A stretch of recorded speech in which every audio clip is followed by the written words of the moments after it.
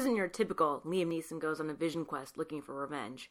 Welcome to episode 22 of Get Spoiled. My name is Samantha Herman, joined as always by my co-hosts Jeremy Knight and Chris Wilson, and today we'll be spoiling the feature film Cold Pursuit.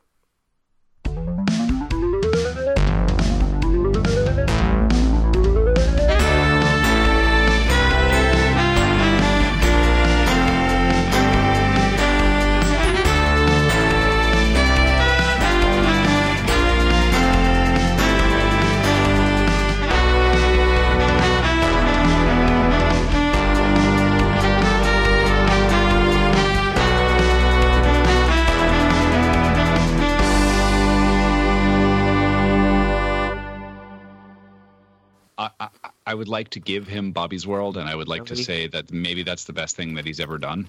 Agreed. And he was also in Little Monsters with the Savage Brothers. Bobby's World is really good. Bobby's World is not really good.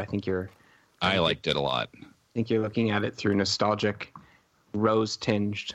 I really liked it. Steampunk goggles. I don't look at anything ever through steampunk goggles. And you know that, and you're trying to push my buttons. Yeah. Yep. I refuse to wear steampunk goggles or steampunk anything. Even if we are going to get into cosplay, which it seems like, as time goes on, it's more and more likely, I refuse to have a steampunk element. There's no way we're doing steampunk Who's the Boss. Just, it's not happening. No, absolutely not. That would be a disgrace. That would be disgracing Who's the Boss. Yeah, that would be a betrayal. Well, I don't know. Some people would call it an augmentation. It's not right. Maybe you could do a steampunk like Sailor Moon, but you can't steampunk Who's the Boss. It's just, there's no logic there. No, Angela Bauer doesn't fit in that world. No, it's true. She doesn't have a handlebar mustache. What was Angela Bauer's job? I was thinking about this. Advertising. Advertising. You're completely right. But by the way, that's not a job. That's just an industry. But I don't think we ever got any more clarity than that. Well, she worked at an agency for a while, and then I believe a plot point was when she started her own. And Mona helped out with it. Yeah. Cold Pursuit, I thought, was very, very mildly clever as a title. Okay, this movie... Yeah. I don't want to jump too far ahead, but this movie is incredible. Yeah, I just watched the trailer again, and that's what the feeling I got, and I was like, oh man, I almost don't want to spoil it. It's so good. It had a very overt Euro aesthetic that was unusual for a Liam Neeson vengeance joint, and I was struck by it. Liam Neeson has said that this is his last action movie. Yeah, right. Yeah, right, Doug. I think it's probably... Can you imagine being him, though? I would... Man, he's got to be sick of it. You got to imagine he's just yeah, okay, I have a special set of skills. Thanks a lot, guys. Let's move on, All right. This was a different vibe. Are you sick of making $20 million? You can go be the... what else is Liam Neeson going to go do? He's going to go get the, Andy Garcia role in Book Club? Is that what you want to do, Liam? That's what's out there for you, man. I think that's maybe what he does want to do. Maybe. I mean, he was, it's probably one of the best parts of Love Actually. Oh, yeah. And maybe he's hoping for some sort of Qui-Gon Jinn appearance in the broader Star Wars universe that is being delivered to us in the upcoming decades. And he has an important role in the Star Wars mythology. He's the one that discovers Anakin and insists that Anakin is the chosen one and forces him into the Jedi training. That's true. Qui-Gon's decision is responsible for the fate of the universe a long time ago in a galaxy far, far away. I need to watch Rogue One again. Rogue One rules. Rogue One is really good. Fucking rad.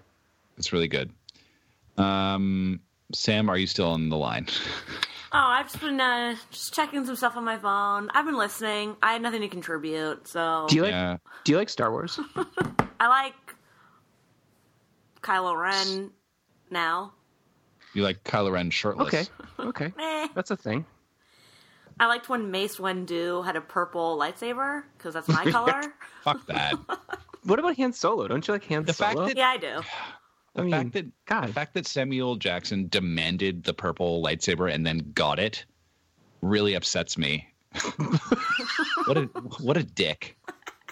You got a role as a Jedi Master. Shut up and take your lightsaber. You don't need to be a special flower. Yeah, I hear you, but I love seeing it aesthetically. Yeah, it's just because you like purple. Yeah, that's the only reason. I liked it too, though. I liked it too. He had a cool name and a cool lightsaber color. And if we go back to Qui-Gon Jinn, I also think that's a good Star Wars name. It's not bad. Qui-Gon Jinn, played by Liam Neeson, who stars in the movie Cold Pursuit. I'll tell you, what really put me over the top that convinced me it was probably good is that Laura Dern is in it. Yes, Just she the is. fact that she would have chosen to do this, especially right now, she's kind of on a roll. The fact that she would choose to be the love interest in a Liam Neeson action joint, I was like, this must be good. At first, there was a lot of activity. It had, the struggle with the recap is that it has as many people as Hunter Killer did, and that they're all similarly non-famous white men. There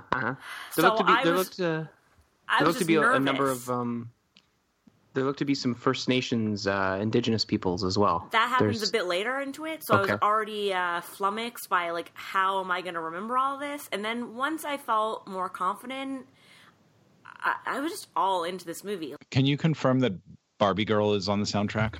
Yes. That intrigues me. That intrigues me. Because you could still definitely see it. There's not... Even though you'll know what happens, you won't feel the essence of it. Yeah, I believe that I will feel the essence of it. Trailer. I think you're selling yourself short. I just mean that you'll get something out of watching it, even though you know what happens. Yeah. Well, I think that's always the case, probably. But, it's just most of the time, most of the movies we do, it's not worth it, engaging with that additional layer of experience for most of us, other than you. What can I say? Passion. No, you're taking passion one for the team every time. And also, you would see these movies anyhow. Yep.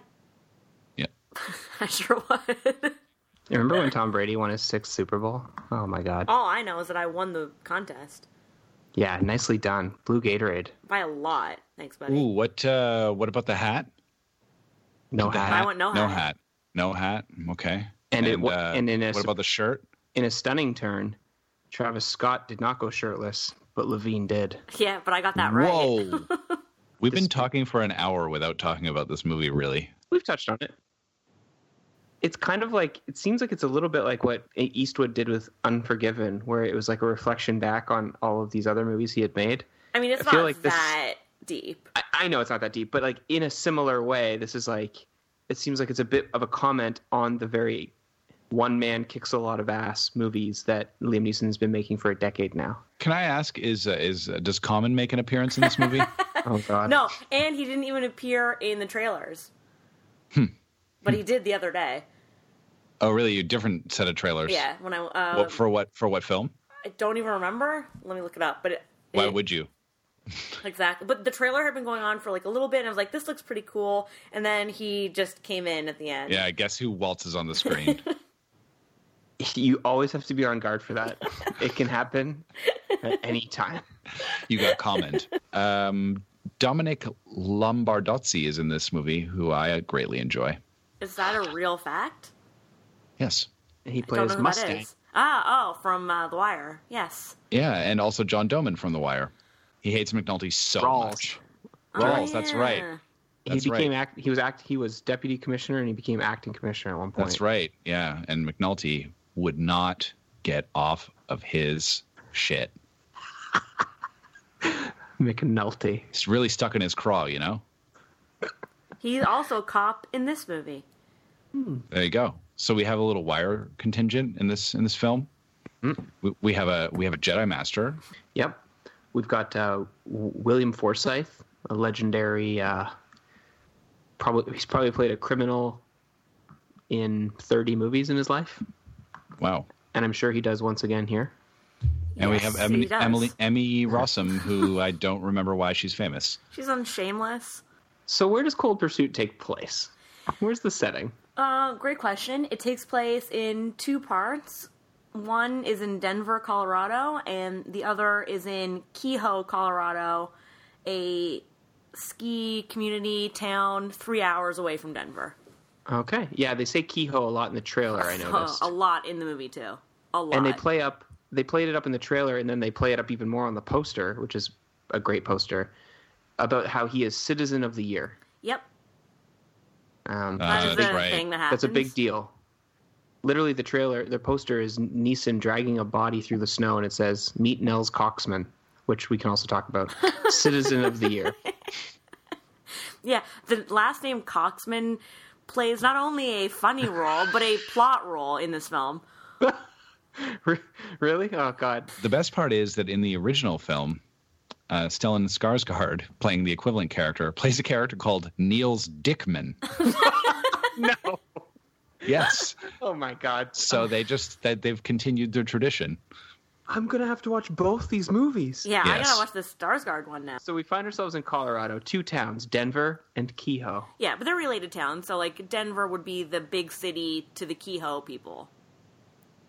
I see it's the suburbs or the small town nearby. Yeah. And you said that Kehoe functions mainly as a tourist destination for skiing. It is recently blown up to be that. That's a thing we need to know. And in particular, Liam Neeson's house is like even more away from Kehoe and super remote, basically overlooking the Kehoe town part. So Okay. he's really an isolationist guy. Okay. The remote Coxman residence. Yeah. And in addition to being a coxman, he also seems to be a plowman. Yeah, he's a plowman. He plows Kehoe into being able to be reached. Ah, critical role. Yeah, He plows the only road that goes in and out of town. correct. And This is the best movie already. I'm sorry, this movie is the best. This movie is the best. It's so good. And sometimes when they show him plowing it, the tunnel that he's making is even taller than his plow. So he has to be doing it. Like, it's some significant plow work. I assume this is a town way up in the mountains where they're getting snowed in quite a lot of the year. Like this is he's got an important role, and clearly he's a pillar of the community. Yep. Yeah. And speaking of, he arrives home from a day out on the plow to his wife, Laura Dern, who's just very casually smoking reefer and preparing dinner. Yeah, It's Colorado. Yep. Drugs there plays gonna a be role in this. This movie's just nonstop amazingness. Like everything you say, I'm like, this is the best movie of the year. But okay, anyway. Grace Coxman smoking a juge. Smoking a juge, cooking dinner. Casual. Cooking up a little bolognese or something like Yeah, that. and she says, you have to get ready, and you know you're going to have to speak a little bit at this event. And he says, how many words? And she says, I think 100 would do. And the awards they're going to is his Citizen of the Year award. Okay. Yeah, this is pretty good so far, I have to say. And we So they have also to go into Kehoe for this. Yeah, they have to go into town, and we also briefly meet their son Kyle, who asked to borrow the car. He's around 20, young 20s. How gruff do we feel that Liam Neeson is? Like on the scale of 0 to Neeson? Like 1, not gruff. Not gruff. He's a gentle Neeson. He's a very quiet man, a man of very few words, but he's not an action guy in his demeanor, and other than the plow thing, he doesn't feel even like that outdoorsy. Is there anything that we get at the beginning of the movie to give us like a sense of what he's into or what his personality is like, other than being quiet? Nope. Like, what music does he listen to while he's plowing? Probably none. Yeah, none. None. That is bland-ass Neeson. All he needs is the plow. Yeah, he just needs the music of the snow being sliced into the air. Yep. All right. I just Googled the actor that plays Kyle, the son. His name's Michael Richardson, but that's because he chose to go with his mother's last name. This is Liam Neeson's actual son. Really? Yeah. Oh, my. He's the son of Liam Neeson and Natasha Richardson, which means he's basically like acting royalty because he's also a Redgrave. Natasha Richardson is a Redgrave, and on it goes. Yeah. I did not know that. Okay, so we see Neeson at the dinner, and he says that when you drive the same road every day, you sometimes start to wonder if there are other roads out there. But I know that I picked the right road for me. I picked it early, and I'm happy with it. I'm a very lucky guy. Fuck. For a guy who didn't want to speak, he fucking dropped bombs. That's beautiful. Yeah. So he's been doing this for a long time, we assume. Yeah, he's just the plow guy.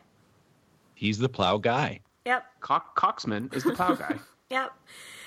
Meanwhile, we see the son at work. He works at the local Kehoe airport doing the baggage stuff. A bagman. He's a bagman. Mm-hmm. So, Coxman the bagman. Yeah, he's wrapping up in the locker room, and he's swiftly come upon by a thug who bags him, over the head, and takes him into a waiting van, and there's probably 5 guys, including the original thug, and they inject him with something, and he struggles with them, and he runs off into the woods, and they're like, oh, man, and then we don't really see what happens right away, but we later see that they've propped up the son Weekend at Bernie's style at a local Denver cafe. He's still kind of alive, but then he doesn't make it, and we see the first title card of Kyle Coxman with a cross. And this happens every time that there's a new death. Their name flashes as a card. With a cross. With whatever their faith is. Ah, wow. Oh, that's that's good. Juicy. So good. You said propped up Weekend at Bernie's style, which really piqued my interest because I love Weekend at Bernie's. I'd like to drill down on that. They just put him at a cafe table. Was he propped up as in, they put him alone? They didn't have him between two people tied to them or his arms rigged up on pulleys or anything like that? No, they sit with him for a bit and then they leave him there and they think he's alive and then he droops and he's not. Okay. Mm. Not a very successful Bernie. That was the Bernie thing. Yeah, the sunglasses. Yeah. No mustache, though. No. Meanwhile... No beach house. So everyone in this movie who's a criminal has a code name. Yes. And I know most of them because I was very into it. And so normally I don't do my notes until sometime after, but I was so compelled by this movie and also I wanted to get the details right that I sat in my car and wrote down the death list right away so I could get it. That's beautiful. And then I supplemented with looking up their names on IMDb. So I do know most of the code names. So we meet Viking. His real name is Trevor. And his crew and his son in Denver. And we don't really get a lot of information, but he seems to be a drug kingpin of some sort. He's really weird. And he's telling his son about getting bullied and that the son has yet to read the copy of Lord of the Flies he left for him. And if he had read it, he would know exactly what to do, and he should be wailing on his bully like a bully needs to be bullied. So that's his philosophy. Okay. And so he's weird in the sense... Sorry. He's weird in the sense of... His just overall demeanor and everything about him is just very odd. He's an oddball. Yeah. And I'm looking at a picture from the trailer. He's a younger man. He's very slick, put together, a handsome guy. Yes, and we learn the son of first gen dealer. So he's taken over the mantle. Okay. And he lives in Denver? Yeah. Yeah, the big city. Yeah. And he's upset that the Kyle situation didn't go smoothly. Kyle being Kyle Coxman. So Liam returns home from the plow, and Laura Dern is frantically running towards him without shoes because she's just received the news. And they go to the coroner to see the body, and in a really time-consuming scene, the coroner cranks up the bed from a low level to be at normal bed level while they just stand there waiting. It takes probably a minute. They just silently are cranking the body up. I, at that point, understood that this was a different type of movie. The body that has a sheet over it, I assume. Not even. His face was uncovered. Oh, wow. So they're just standing there uncomfortably looking at their dead son. Yeah. And you felt like the choice to make that play over a minute, which is feels like 10 minutes in movie time, it was a powerful choice. Yeah. Letting you know this ain't your grandmother's Liam Neeson action movie. Yeah, this is no Taken 5. Thank God. Yeah, right on. No. We don't need a Taken 5. No, I mean, I would see it. We need this. But this is something else. Yeah. Yeah, of course you would see it, but that's not saying a whole lot. That says nothing. I know. Yeah. So after a minute, spoiler alert, the body is now at bed height. Young Coxman has been confirmed dead by his family, I assume. Yeah, but they don't even really ID it. They're just waiting to, like, see him, and Lord Dern's really upset, and she's, like, caressing the son's face, and the coroner says it was a heroin overdose, and Liam says, my son wasn't a druggie. He wasn't a druggie. And the doctor, who has a very hipstery haircut, but is older than a hipster, which I found interesting. Yeah, I saw him in the trailer. Good description. Yeah, and he's just like, that's what all the parents say. Sorry, buddy. But Liam refuses to believe it. Meanwhile, Laura Dern just accuses Liam Neeson of not knowing their son, and she says, what did you guys talk about on all your hunting trips? And he says, hunting. So the son was a baggage handler.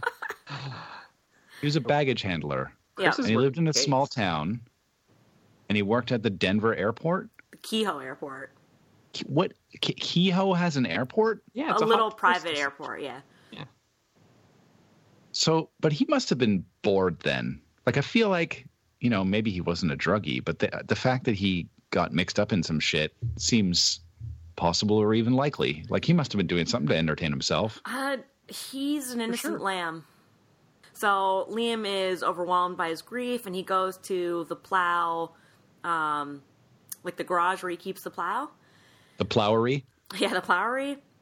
And it's just got, like, just his stuff lying around, including liquor bottles and a shotgun. So he takes a big swig out of an old bottle, throws it on the ground, and then positions the shotgun to be on the floor and then up into his mouth. So he just sits like that for a while. He sits like that for a while? Yeah. Yep. This is the best movie ever made, period. Yeah. You gotta see this movie. Oh, God. Okay. Now, there's a real, in the trailer, they make quite a bit of, they call a lot of attention to the sawing off of the shotgun. Did he do that there? That happens later. Okay.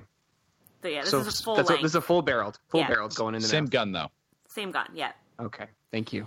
And we see another young man hidden away, also in the same garage, and he's beaten up, and we can't really tell what he wants to do. He wants to leave, but is he going to intervene? And he makes a noise and distracts Liam Neeson, and he says, I'm so sorry. Kyle had no idea. So they know each other. He was also a bag man at the airport and friends of Kyle. And he says, Kyle had no idea. It was just one bag. I'm so sorry. Do you have any money? I need to get out. Like, they'll do it to me, too. And Liam just throws him against the wall and says, I need a name. And the part that, from this part on, that interested me was that Liam just makes a lot of assumptions, gathers almost no information, but just proceeds with his heart. This movie does not give a lot of answers a lot of the time, but he was beaten up. What I determined was that he's afraid that the Viking thugs are going to come after him too because he was a Kyle associate. I'm not sure why he was in the garage. Maybe because it was a safe place to hide. But Neeson knows this kid. Yeah. Well, this kid clearly doesn't have a family of his own or anything. Or maybe he doesn't want to hide at his own home because he could be easily found there. All those things, yeah. And so Dante, that's his name, he says, Speedo, and he runs off. So without gathering any other information or really asking, what do you mean it was only one bag? Like, he asks no questions. He tracks down this guy Speedo to a nightclub in Denver. And it's a pretty flashy club. I don't know. Okay. Wait. Facebook. Based on the name Speedo? Yeah. He Googles Speedo, ignores all the bathing suits, and goes right to a nightclub in Denver. Yep. Yeah. But that's what happens. And he follows Speedo into an elevator, so it's just the two of them, and he says, what did you do to my son Kyle? And Speedo is very cavalier and very rude, and kind of laughs him off, and is like, I don't know your son, man, like, I don't care. But, like, clearly he does know, he just isn't really engaging with the conversation. At which point, Liam Neeson punches him crack into the face and beats him almost to a pulp. In the club. In the elevator of the club. Elevator, okay. And he drags him into his van. So he has two vehicles in use in this movie. The plow and then just his general doing stuff around town rescue van. Like a maintenance van? Yeah, maintenance van. So he drags Speedo into the van, waits for him to wake up. When he does wake up, he says, all I know is that I work for a guy named Limbo. And Neeson takes Speedo's phone, looks up Limbo, and says, "Is that him?" Holds up the photo. Speedo says yes, and then Liam strangles him to death. He perks back up briefly, and then he has to do it again. Oh, yeah, that was in the trailer. This is really moving quickly. Yep. This is really... Like, I think it's important that you pointed out the fact, because I would have pointed it out if you hadn't, that he makes a lot of assumptions and doesn't hesitate in murdering and moving on. Yep. Which I guess is cool in a movie. In real life, wouldn't be that cool. Like, wouldn't be maybe... I don't know if I could get behind it. The thing that I liked about it was that it demanded that I put together the backstory for myself. It wasn't just thrown down my throat. It was like I had to figure out what the drug trade situation was and how Viking was involved. So it seems like in the Colorado drug business, it seems like all level of drug seller people have these nicknames, because Speedo clearly was not the most high level of dudes. Nicknames. Yes. Yeah, he didn't have bodyguards or anything, right? Like he was just alone in the elevator with him. Yeah. So he was like a relatively low level dude who just happens to he was like a street dealer level. Speedo. Okay. But also he was the one Limbo. that bagged the son in the beginning. Sorry, I didn't say that. Right. So he's an active thug of Vikings. Right. He's a hands-on thug, not a management thug. Yeah. Two questions. Yep. 2 questions. Where did Dante go after he gave the name Speedo? He ran off into the mist. Ran off in the midst. Okay. And second question, Neeson strangles Speedo to death. Yes. Do we get that title card thing again? Yes. What religion is he? Most of them had crosses. Okay.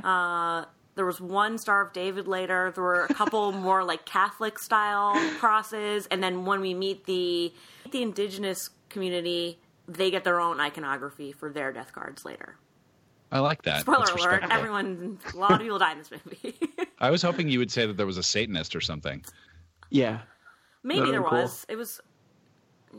Yeah, moving quickly, as we've established. Coxman's just murdering left, right, and center. You can't keep track of all the religions. I really couldn't. Anyway, we see Liam package up Speedo in some chicken wire and dumps him over a icy waterfall in Kehoe. Yeah, he does. I guess he's just left mourning Grace Coxman at home to just deal, and he's moving on forward with his own agenda here. Yeah, he doesn't tell her any of this. We'll come back to her soon. All right. But in answer to your other question, at this time he prepares a sawed-off shotgun and saws it off, and like make sure it fits in his coat undetected. Amazing. And he's still wearing that plow coat with the like reflective tape? A lot of the time he's wearing that plow coat. Good. Not in that moment, but most of the movie, yeah. Okay. All right. Does he seem to be like nervous or over excited when murdering, or like this is not something he's done before? Okay. Yeah, that was his first murder, right? Is his heart rate up? Like, or he's just like, calm Coxman as always. Very calm Coxman. All right. Wow. He must be taking some beta blockers or something. He's just unflappable. Yeah. I mean, I think he like reacts when Speedo briefly wakes back up and he has to continue strangling him, but he doesn't more seem in like too an upset. annoyed way, like, yeah, oh man, I got to do more straggling. Or it's like, I didn't finish. Well, let me continue. Yeah, get the job done. Yeah, this movie's wild. Okay, so at the same time, so we meet new characters, Emmy Rossum and what do you want to call the Wire cop guy? John Doman? Rawls? Okay, so we meet Emmy and Rawls. They're doing the beat in Kehoe. They're cops and partners, and they're talking about the drug problem taking over the town. Now that it's become more of a robust ski tourist community, it's just getting a bit overrun by drugs. Emmy is a new cop, and she is still eager and wants to do something about it, while Rawls is 30 years deep in his veteran cop career and is just complacent and doesn't really care. Is he crusty? He's crusty, yeah. I love it. And so love a crusty Rawls. They don't really function too much. I'm just going to spoil ahead a bunch of their plot lines. She has a lover in Denver that she manipulates into sending her files that he shouldn't, and Rawls just makes fun of her about it. That lover never materializes more than a voice on the phone, and So they basically serve only as an exposition tool to kind of give context to the drug situation in some of the characters. But they don't really investigate too much, and you could extract them from the movie and it wouldn't make too much difference. The lover is also a cop who sends her police files? Yeah, from Denver. And her and Rawls, who in this movie, his character's name is John Gipsky. Gip is a good name. Not as good as Rawls. Yeah, but I'd be fine with Gib also, just for the record. I would not. They're partners, the two of them? Yes. So he's been partnered up with an up-and-comer. Yes. All right. Okay, back to Liam. He finds Limbo. Don't know how, but he does. Working in Facebook Denver again. In Denver. Still in Denver? Okay. Yeah, in Denver. I think he's been home in between, but the next we see him, he's found Limbo at a bridal shop that Limbo's running, and Limbo wraps up a sale with a customer that's in there while Liam patiently waits, looking at dresses, and this goes on for some time too. And then finally the customers leave, and Limbo says, "How can I help you, sir?" And he says he needs a tuxedo for a renewing of his vows, but he's acting a little bit suspiciously. And when Limbo goes behind his counter, he very immediately pulls out a gun of his own and shoots at Liam Neeson, but he is ready for it, reacts accordingly, and dodges it, and whips out his shotgun and just blasts Limbo into all the white wedding dresses, splaying red blood everywhere. This is a true masterpiece. This movie is a true masterpiece. So Limbo just felt that Coxman energy in the room. Yeah, that swag. Reacted accordingly, but he missed. Yep, he missed. And in his death final breaths, he says, "All I know is that the mule is Santa. He's the one that flies into Kehoe, and he's the one who does all the drops." And Liam says, "Why Santa?" And he says, "He looks like Santa," which incidentally, he definitely does not, but that's the information that Liam gets. Yeah, and the nickname for Santa would be much more obvious. He's the one that comes in and flies in and delivers things. That's good enough. That you shouldn't have to ask why Santa, given that explanation. Yep. I mean, why Limbo? Why Limbo? I don't know. Because he loves Limbo. Yep. But he's dead. He gets his death card, so done with Limbo. R.I.P. Limbo. Yeah, I hardly knew. Yeah, sorry. Bridal shop, broad daylight, downtown Denver, Colorado. Yep. Shotgun blast, murder. Chicken wire, same waterfall, same move. He just walks out the front door with this chicken wired up shotgunned body, and everyone's like, "Nice to see you, Coxman." I don't know, but yes. Oh, he leaves the body, right? He doesn't take the body with him. He does. He takes it because he chicken wires it and throws it over the same waterfall. He doesn't chicken wire and roll up the whole crime scene. We don't see that. We just see it when he does the waterfall. So it's like he's dead, cut to throwing over the waterfall. Wow. Okay. He disposes of these bodies in a very routine way. Yeah. I like that. Can I ask, is there, and this is maybe just a general spoiler question, is there any insight into Denver police checking into these murders that are happening? No, only through Emmy Rossum's Denver PD connection, who we never see. We only hear on the phone. Okay, but someone is taking a look at the fact that people are being blown away in broad daylight. A little bit. It doesn't play too much into it, though. Yeah. Like, yes, it's happening, but it's not really happening in the context of the movie. Okay. Coxman is not thinking about the consequences of his actions. Nope. Mm-mm. No, he's not. So Trevor, a.k.a. Viking, receives word about his missing guys, and he's very angry. We also meet his son, who's probably, 8. We already met him with the Lord of the Flies thing. So he's there. He's very precocious. He's got a very dry and wry sense of humor. Big fan of the son. And the son is bonding with the Viking number 2 guy, who is Herc from The Wire, a.k.a. Mustang. Mustang, okay. So they have a relationship. That's Herc from The Wire, but we'll call him Mustang because, that's good. It's strong. Yeah. It is good. Did he read Lord of the Flies yet, this precocious kid? No further reference. It's too bad. Liam gets home.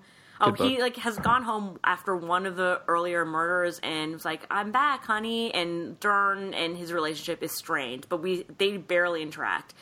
So he gets home another time, and there's a note, like all her stuff is gone, and there's a note in an envelope laying on their bed. He goes to it, opens it, and takes out the note from the envelope, and it is blank. It's a paper in an envelope, and there's nothing on the paper. And guess what? Laura Dern is never in the movie again. Is it an invisible ink situation? No, it's just like, you're such a man of few words that I don't even want to waste my time telling you why I've left you. Wow. Did their relationship seem good prior to the son dying? It seemed, yeah, like she was helping with his cufflinks and getting ready for the dinner. So it was pretty abrupt. Well, I mean, you know, their son gets murdered and he just completely disappears and off in his van to Denver for days on end, doing Lord knows what. And the symbolic power of the blank note. I was stunned. Oh my God, that's fucking deadly. Yeah. It's deadly. A note of no words to a man of few words. Yeah, I took the time to take this piece of paper and write nothing on it and put it in an envelope and leave it for you. Yeah. Did she write his name on the envelope? No. Wow. It's like when you tip somebody 5 cents as opposed to nothing. Yeah, like you took extra effort to really kick me in the face. Yeah. It's not that I don't tip. I thought about tipping, and this is the amount that I came up with. Yep. Yeah. This movie is brutal. But Liam is pretty unflappable, and he's like, yeah, that makes sense. And he tracks... Yep. He makes no effort to do anything about that. He's like, yeah, message received.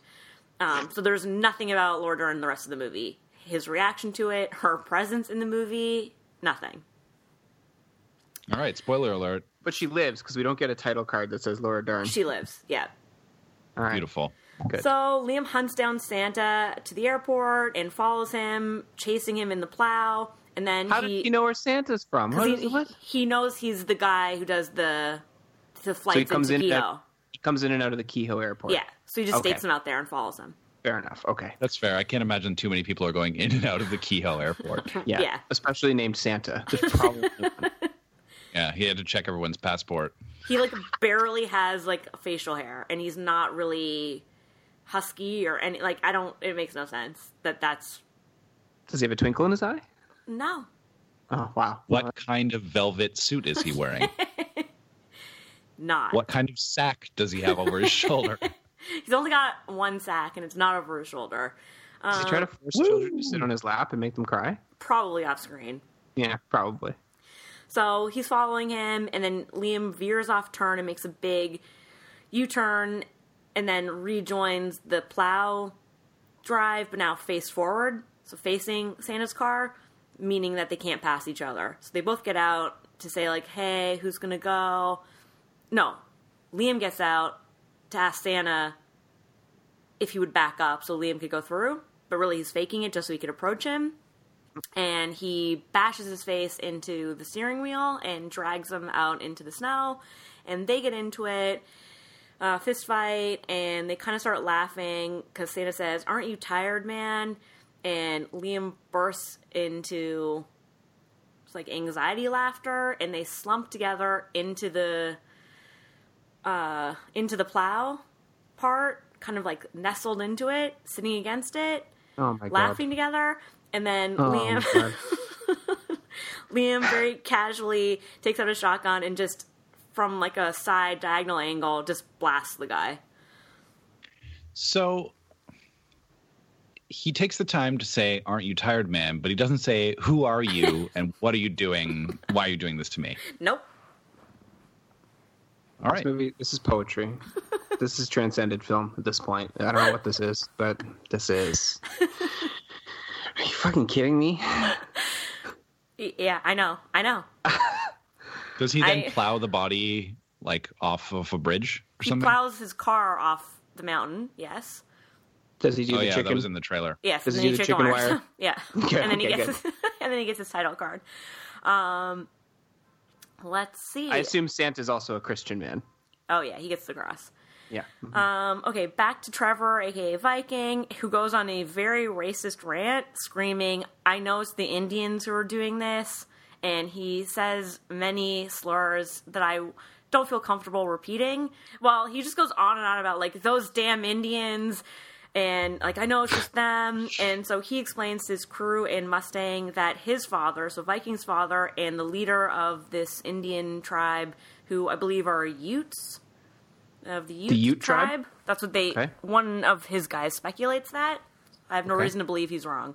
So that Viking's father and White Bull, their leader, split up turf years ago for drug-related trades. But then White Bull got Kehoe, but now Kehoe is valuable because it's a ski resort and it's like a hotbed for it. And so Viking is now trying to take it back. And so there's that controversy between those teams. Okay, so Viking has been making moves in Kehoe and now thinks that the killing of his men is a retaliation from the Utes. That is correct. For that move. Yes. Okay. Every time I hear Utes, I can't... Of course. The Utes of today. Like, I can't stop thinking about it. Nor These should goddamn you. Utes. Okay. These 2 Utes. So Viking says, I want to return the token to White Bull, the token that sealed the deal between my father and him, and it's some sort of, like, a saber tooth on a chain. And he wants to return that to White Bull. To say, yeah, the deal is over. Sorry, it's a saber tooth on it, like a big gold chain with a saber tooth pendant? That's an actual tooth. An actual tooth, yeah, on a chain. It's pretty baller. Yeah. It is baller. So... that symbol, handing it back, will mean our deal is over? Well, what I didn't yet say was that they send it back hung on the dead body of White Bull's son. Oh.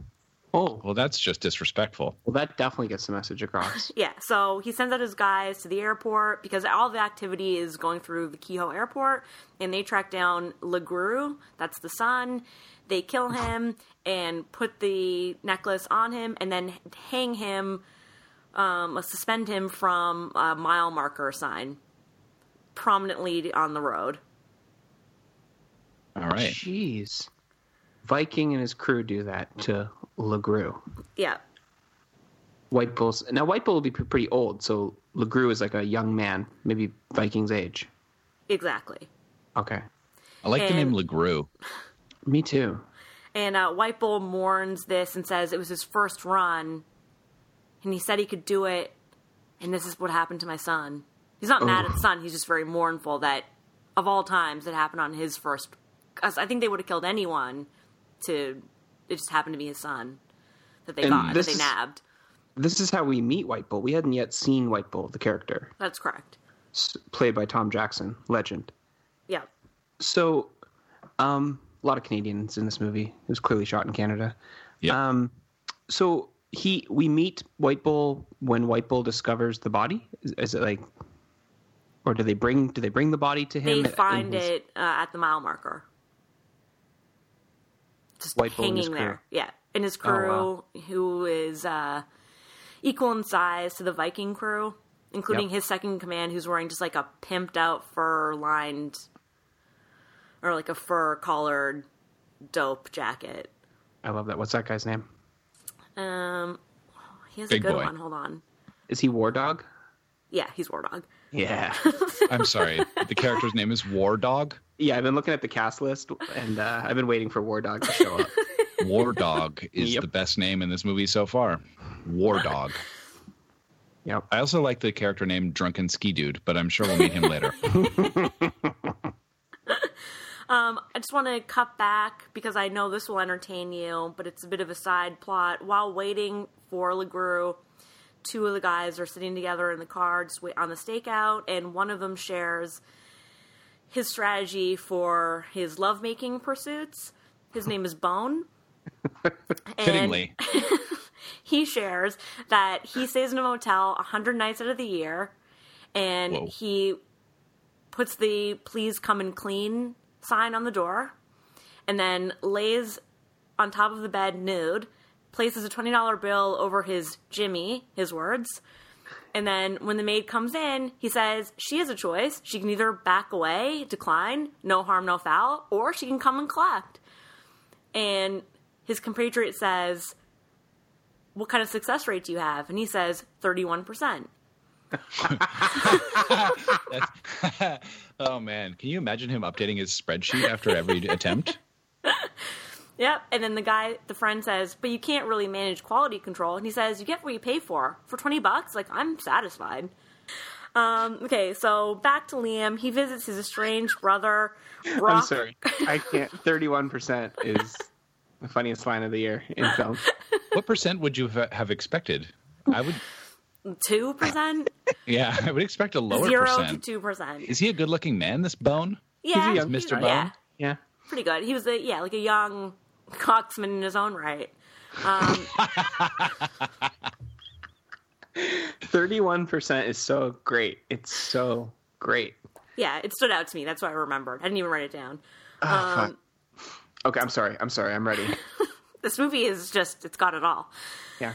Okay, so Liam goes to visit his brother, Brock Coxman, who...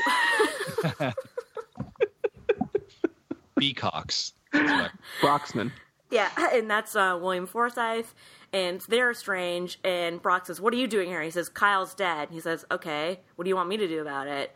And so he visits a couple of times, but I'm just going to condense both visits into one set of information, because it doesn't really matter. We learn that Brock used to work for Viking's dad back in the day. Okay. Oh, and sorry, quick question. I assume Viking's dad is dead. Yeah, they don't even confirm, but I think he must be. He's not a character. Okay. It doesn't matter how he died? There's no story there? No. Okay. Fair enough. So, yeah, he used to work for Viking's dad, so he's kind of familiar with the way they operate, and he says... you won't be able to do it. You've never killed anyone. And Liam says, I've already killed 3 of his guys. And he just confesses everything. And then he says, how have you been disposing of the bodies? And he says, I've been chicken wiring them and throwing them over the waterfall. And he says, chicken wire? Why? And he says, so the fish can eat the flesh and they won't get gassy and won't rise to the top. And he says, Brock says, you've really thought that out. And he says, yeah, I read it in a crime novel. I was wondering why he was chicken wiring them, to be honest. It didn't seem like it was really going to help anything, but turns out I was wrong, and he was right. Yeah, he was very well prepared. We also meet Brock's wife, who is, I believe, Chinese, at least some sort of Asian language she speaks. I think Chinese, because they have a lot of, Chinese temple artifacts around the home, prayer temples. And he says, jokingly, as an aside, meet my wife. I mean, you never know what's going to happen. I was sent to beat the shit out of her because she was skimming the till at the massage parlor she worked at, and look at us now. And he holds up his hand, and he has a wedding ring on it. Okay, that's beautiful. Her name is An, A-H-N, so she's probably Korean. Korean? That was my other guess. I would guess Korean, probably, but who knows? Sounds like she doesn't have to work at the massage parlor anymore, which is nice for her. Super nice. Unless she loved it, in which case I hope she's still working. But yeah, me too. You don't get to know much about it. I hope that Anna is happy. Bottom line, and it sounds like she is. So I think I saw this in the trailer a bit. Like Brock's doing pretty well for himself. Like he has they live in a huge house. I don't know what his current industry is, because he doesn't do the Viking drug runs anymore, but he does tell Liam Neeson that you're never going to get to Viking without a hitman. And Neeson immediately and very calmly says, okay, do you know anyone? And Brock says, yeah, the Eskimo. Here's his contact information. The Eskimo. Yep. And we also learned that Brock's name, because Liam says, why does everyone have a nickname? The Eskimo, Speedo, what's going on? And he says, we all just had like a code word. And he says, what was yours? And he says, Wingman. And Liam Neeson says, Wingman? He says, yeah, like in Top Gun. You can be my wingman anytime. Yeah. It's like they were, at this point, it's like they're writing the movie for the two of you.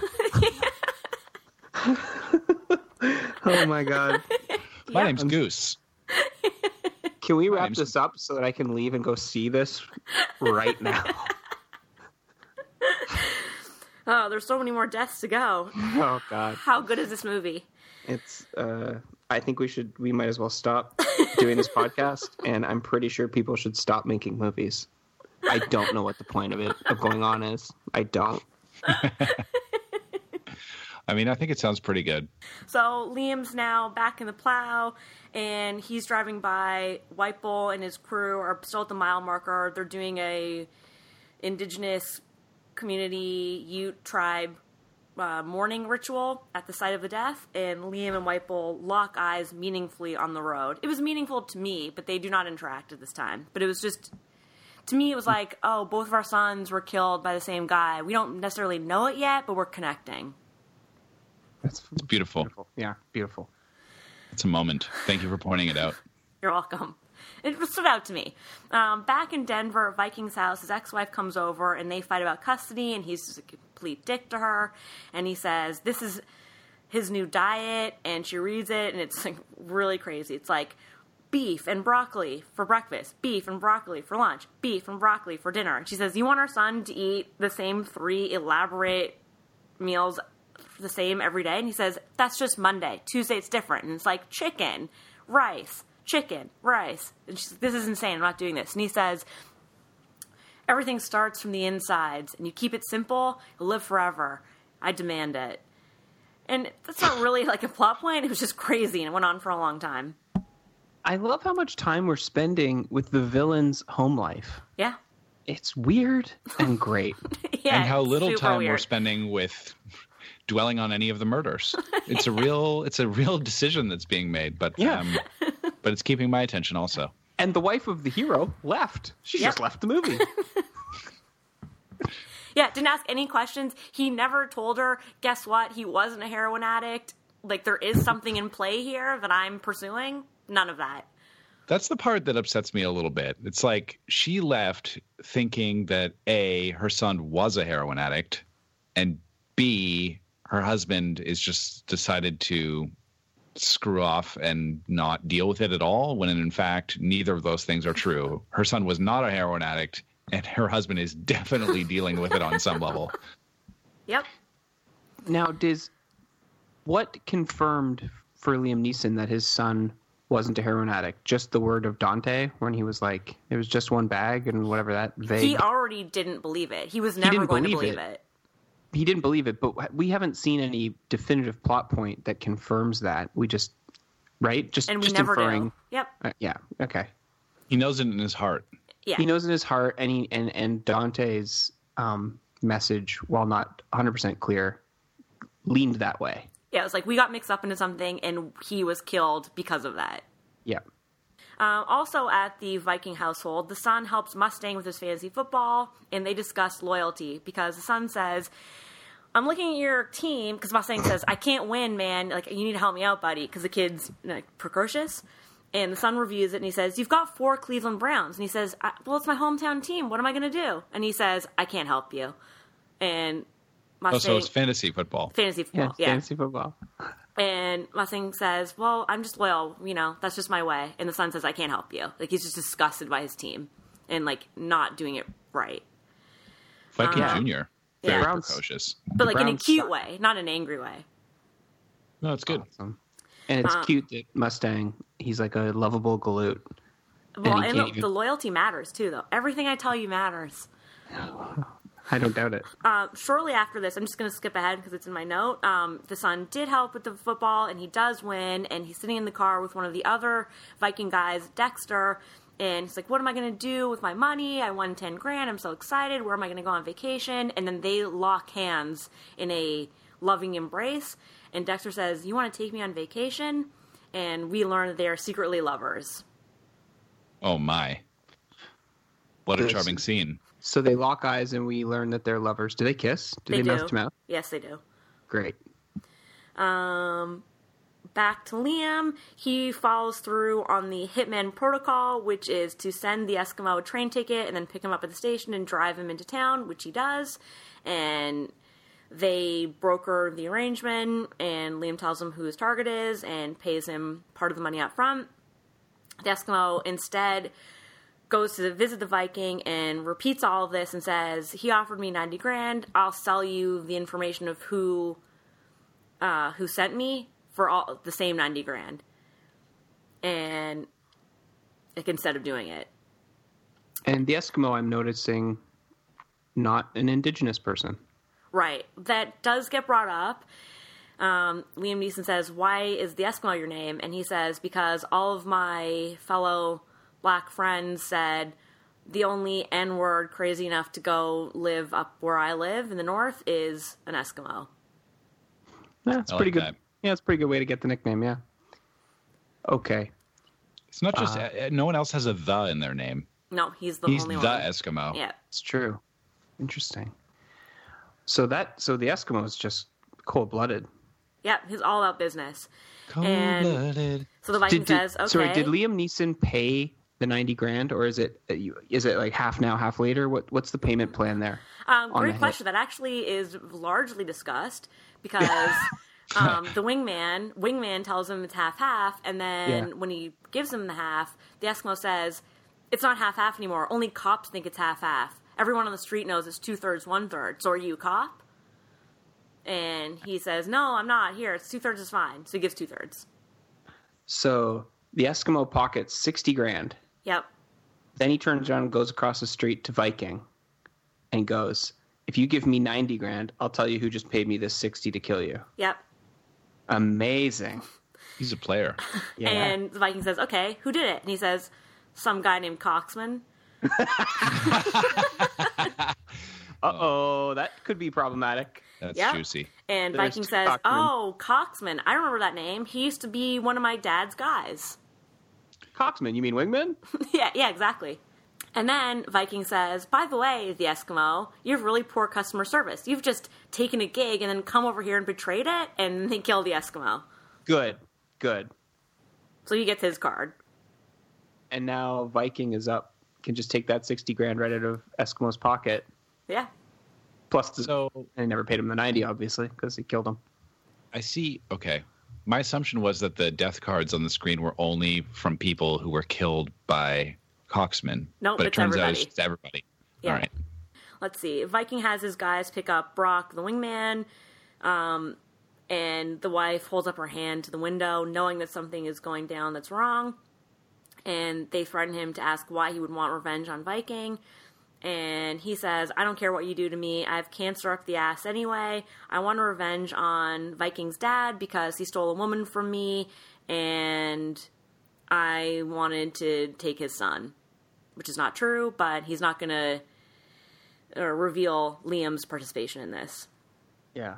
He stares out into the beautiful snowy mountains and cut to his cards. We don't see him get killed, but he gets killed. And did Viking go on that trip, or did he just send his goons? No, just his guys. Okay. And then we see Liam and Ann, the wife, go to his grave. She's there with a pink suitcase. She spits on the grave, like in a big hork, and stomps off with her suitcase back to somewhere else. Back to her old life, I guess. Back to the massage parlor. Yeah. What drove that, do you think? I think she thought he was back in the game, where he had been saying he was clean. Right. Oh, I see. Yeah. And of course, Liam Neeson says nothing to help address that issue. Correct. And He's a man of no words. Your husband was innocent. He did nothing but give me a name. He had left crime behind. His death is all my fault. Nope, he does not. He's my brother. And hey. By the way, I like the term "man of no words" as opposed to "man of few words." Yep. Yeah, he doesn't do any of that. Very easily could, does not. Let's see. Okay, next. Kind of a dick move, Jesus. Yeah, well, so is not trying to call his wife and explain that their son's not a heroin addict. But he's got his own one-track mind right now, okay? Mm-hmm. Yeah. He does. And that is killing. And then wrapping bodies up in chicken wire and throwing them in the river. Then we see on the news a report of Dante's death, a similar heroin overdose, which we can infer is also staged. Yeah, they got to him. So we get his card. Yep.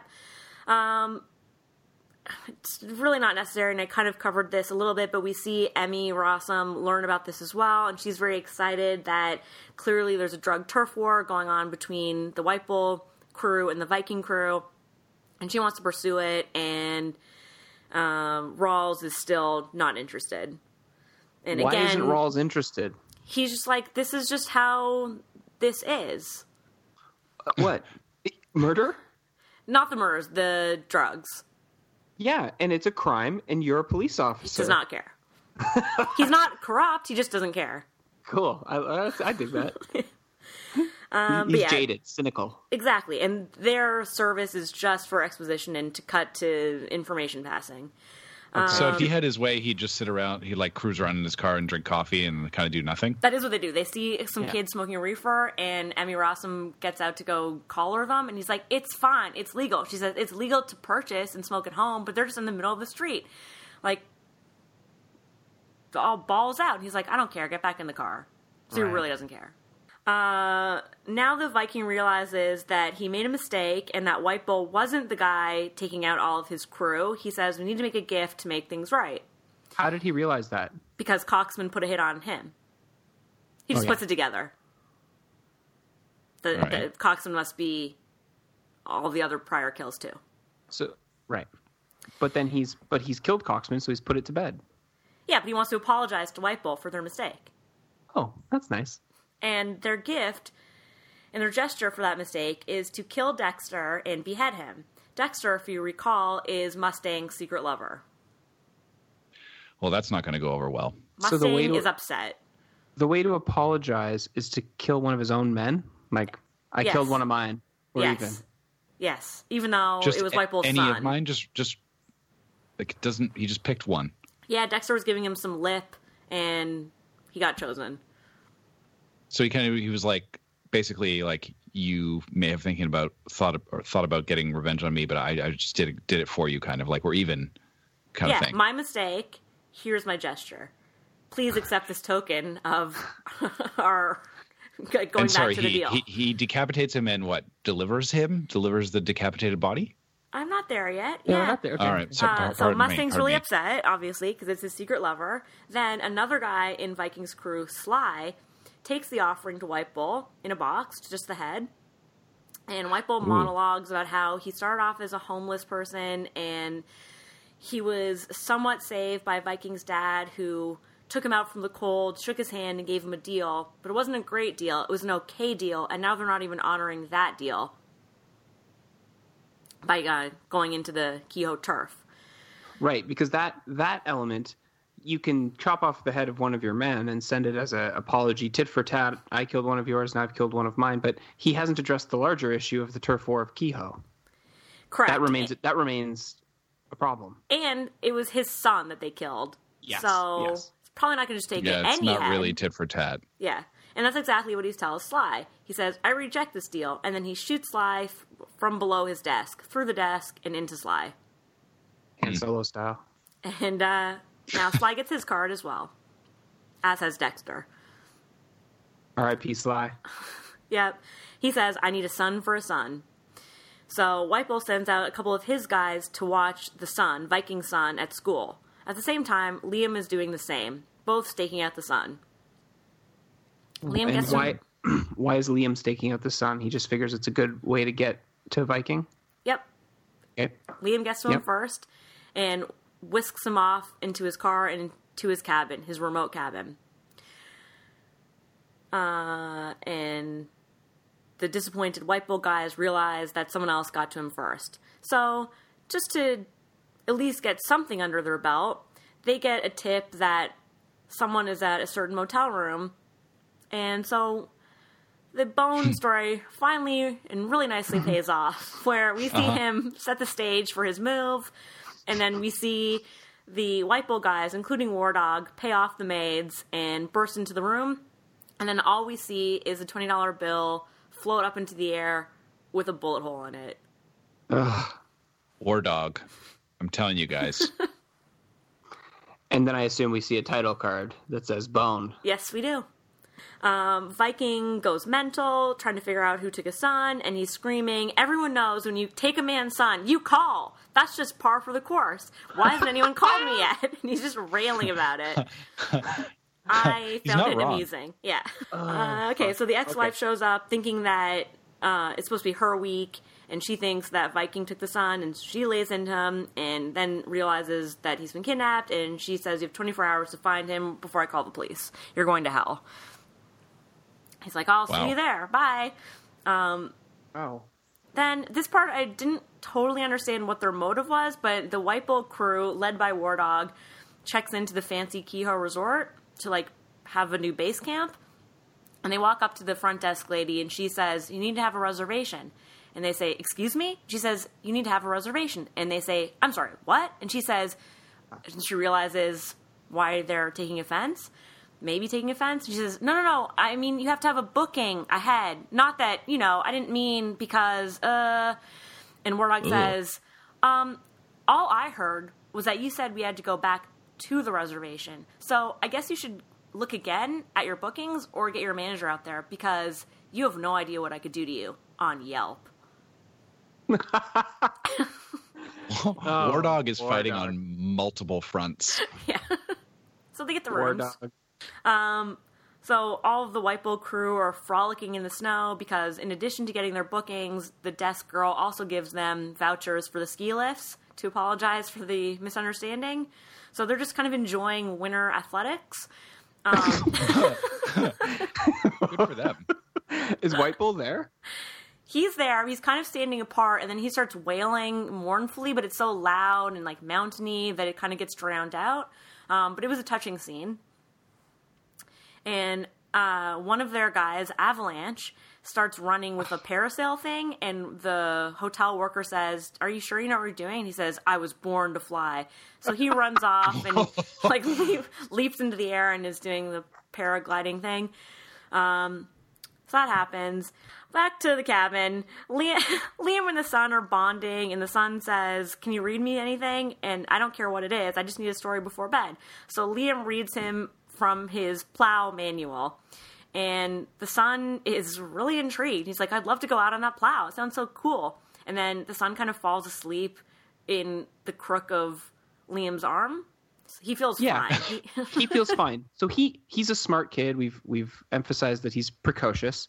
Yeah. He knows his father's a gangster. He knows that in this world one might be kidnapped. Is that kind of... He seems pretty resigned to it. And then as he falls asleep... Oh, he also asks Liam if he has any family, and he says no. But then Liam puts him up in Kyle's former bedroom, and he says, you said you didn't have any kids. And Liam says... he went away. So I guess he feels like a little bit of sympathy for Liam, though they don't go into any further detail. Okay. And then he falls asleep on Liam in the son's bed. Mm-hmm. And as he's falling asleep, he whispers, have you ever heard of Stockholm Syndrome? The kid whispers that. I love the kid. Yeah, the kid's on fire. Yeah. And he doesn't even say it as a joke. He means it. The kid's on fire. Yeah. And he won... Mustang is fantasy football league. He handles being kidnapped very well. Yep. We know he's healthy because of his diet. Yeah, he's getting a lot of protein. Yeah. So much. Just but clean and lean protein. Yeah, and greens. He's on that keto life. Yeah. Back at the Viking residence, his guys bring someone home who says he might have some information. It's the janitor from the kid's school, and he recounts a story of an occasion where he was getting a blowy from his lady and while driving, and he was so distracted that he drove off the road, and the guy to come help him was none other than Liam Neeson, because that's kind of part of his gig, like helping roadside assistance in the mountains. And so he identifies him. Sorry, blowy, his words or yours? Mine. Okay, good. His were even more graphic. And so he identifies Liam as the same guy as the blowy guy and the guy who took the son. He saw him take the son. And that's Viking what he gets says, for helping blowy guy. Yeah, Viking says, thank you very much. What did my guys offer you for this information? And he says, 10 grand. And he says, very good. Here you go. And then they kill him, and he gets his card. So, because dinner has ID'd him, he knew his name, Viking says, there's a second coxman, of course. And he puts it together that there must be a relative coxman in play. They're finally able to connect by phone. It's unclear who calls who, but Viking and Liam are on the phone together, and Liam says, I've got your son, come to my residence, and we'll deal with it there. Viking says... Come to my house? Yep. Viking says, it'll take me 3 hours to get to Kehoe. I'll be there then. But actually, he's already there. Because he's already figured it out. Viking is already in Kehoe. Yeah. He's in Kehoe, but I feel like Neeson's ready for him. Coxman's booby-trapped the house or something. Well, Liam takes the boy out plowing, per That's request. Troublesome sentence. All right, phrasing, but cool. Yeah, I'm down. He's a plowman. What do you want? That's his job. Coxman's a plowman. Coxman takes the boy out plowing. Jesus. And they run into Rawls. And he says, "This is my nephew. He's visiting." And Rawls says, "It's really nice that you have so much support. I saw all the cars at your house." And Neeson clues in that Viking Inn crew have already arrived. So he's able to use that information to his advantage and not go back as a sitting duck. So sorry, he takes the kid out plowing partly because the kid showed an interest in it, but partly because he still has a job to do. Like he's still like, oh, gotta go to work. Kind of. And he has 3 hours to kill because they agreed to meet in 3 hours. He's like, yeah, well, I can't slack on my duties. So how are other people going to get to and fro Kehoe if I don't do this?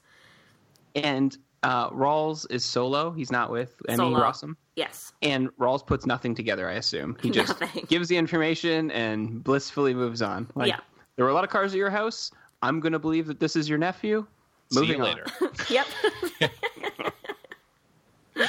Great. Yep. At the house, Viking puts it together. He sees the business logo of the plow company and is able to find out the location of the plow garage. Sorry, is the company called Coxman Plowing? No, it's called like Over Road or something. Something pretty bland. Yeah, it doesn't use the Coxman name. So Liam's there, and he's training his gun in the open road, just trying to figure out where to best position himself. And then he tells the boy, "I'm going to leave you here in a safe place. You'll be found. Don't worry about it." So he does put him somewhere out of harm's way. And they're at the garage. Yeah. The plow garage. And Neeson is now, I think in the trailer I saw this part where he has a rifle now, like something with a scope on it, more distance done. Yeah, I don't know. Yeah, Getting I think that's true. with it? I don't know where he got it. Maybe he always had it, but yeah, he does. He's a hunter. Yeah. That's true. He's a hunter. Yeah. Yeah, because he can't shotgun in this situation. Especially with the sawed-off. That's right. They don't really show him like prepping in that way, but you're right. Okay. Meanwhile, Mustang, and if you'll remember, I told you his loyalty to the Cleveland Browns does matter. Oh. He's so loyal to his love for Dexter and so angry that they killed him that he calls the White Bull crew and lets them know what's up. And right. what is up? And what's up meaning Viking and his crew are heading to the plow garage. Yes. Yeah, we don't hear his conversation. We just see him calling, and we know what he's done. Got it. And so both crews converge. White Bull crew, Viking crew, Liam's also there, and just a massive shootout unfolds. Everyone is getting killed. We don't see cards, so it's just happening. There's no time for cards. No time for cards.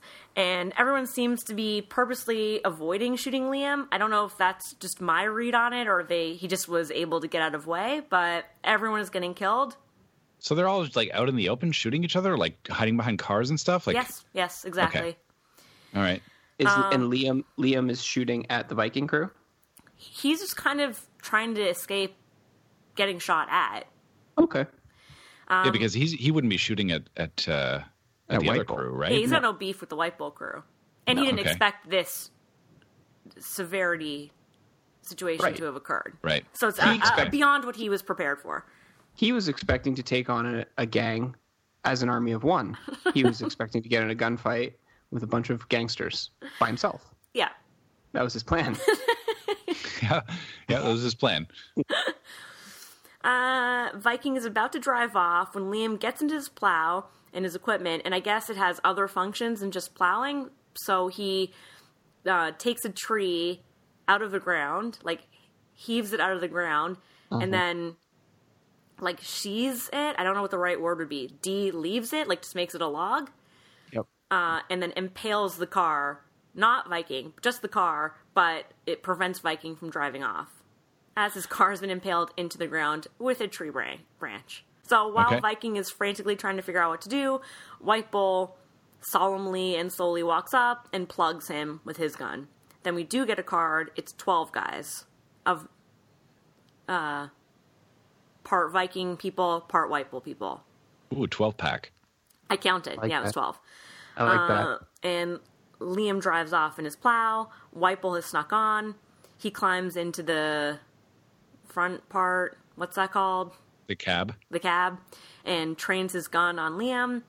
Back at the scene of the crime, Emmy and Rawls have shown up, saved the boy, and they find Viking, who was not in the card, and he's still alive and choking on his own blood, and he says, "Tell my ex-wife she's a..."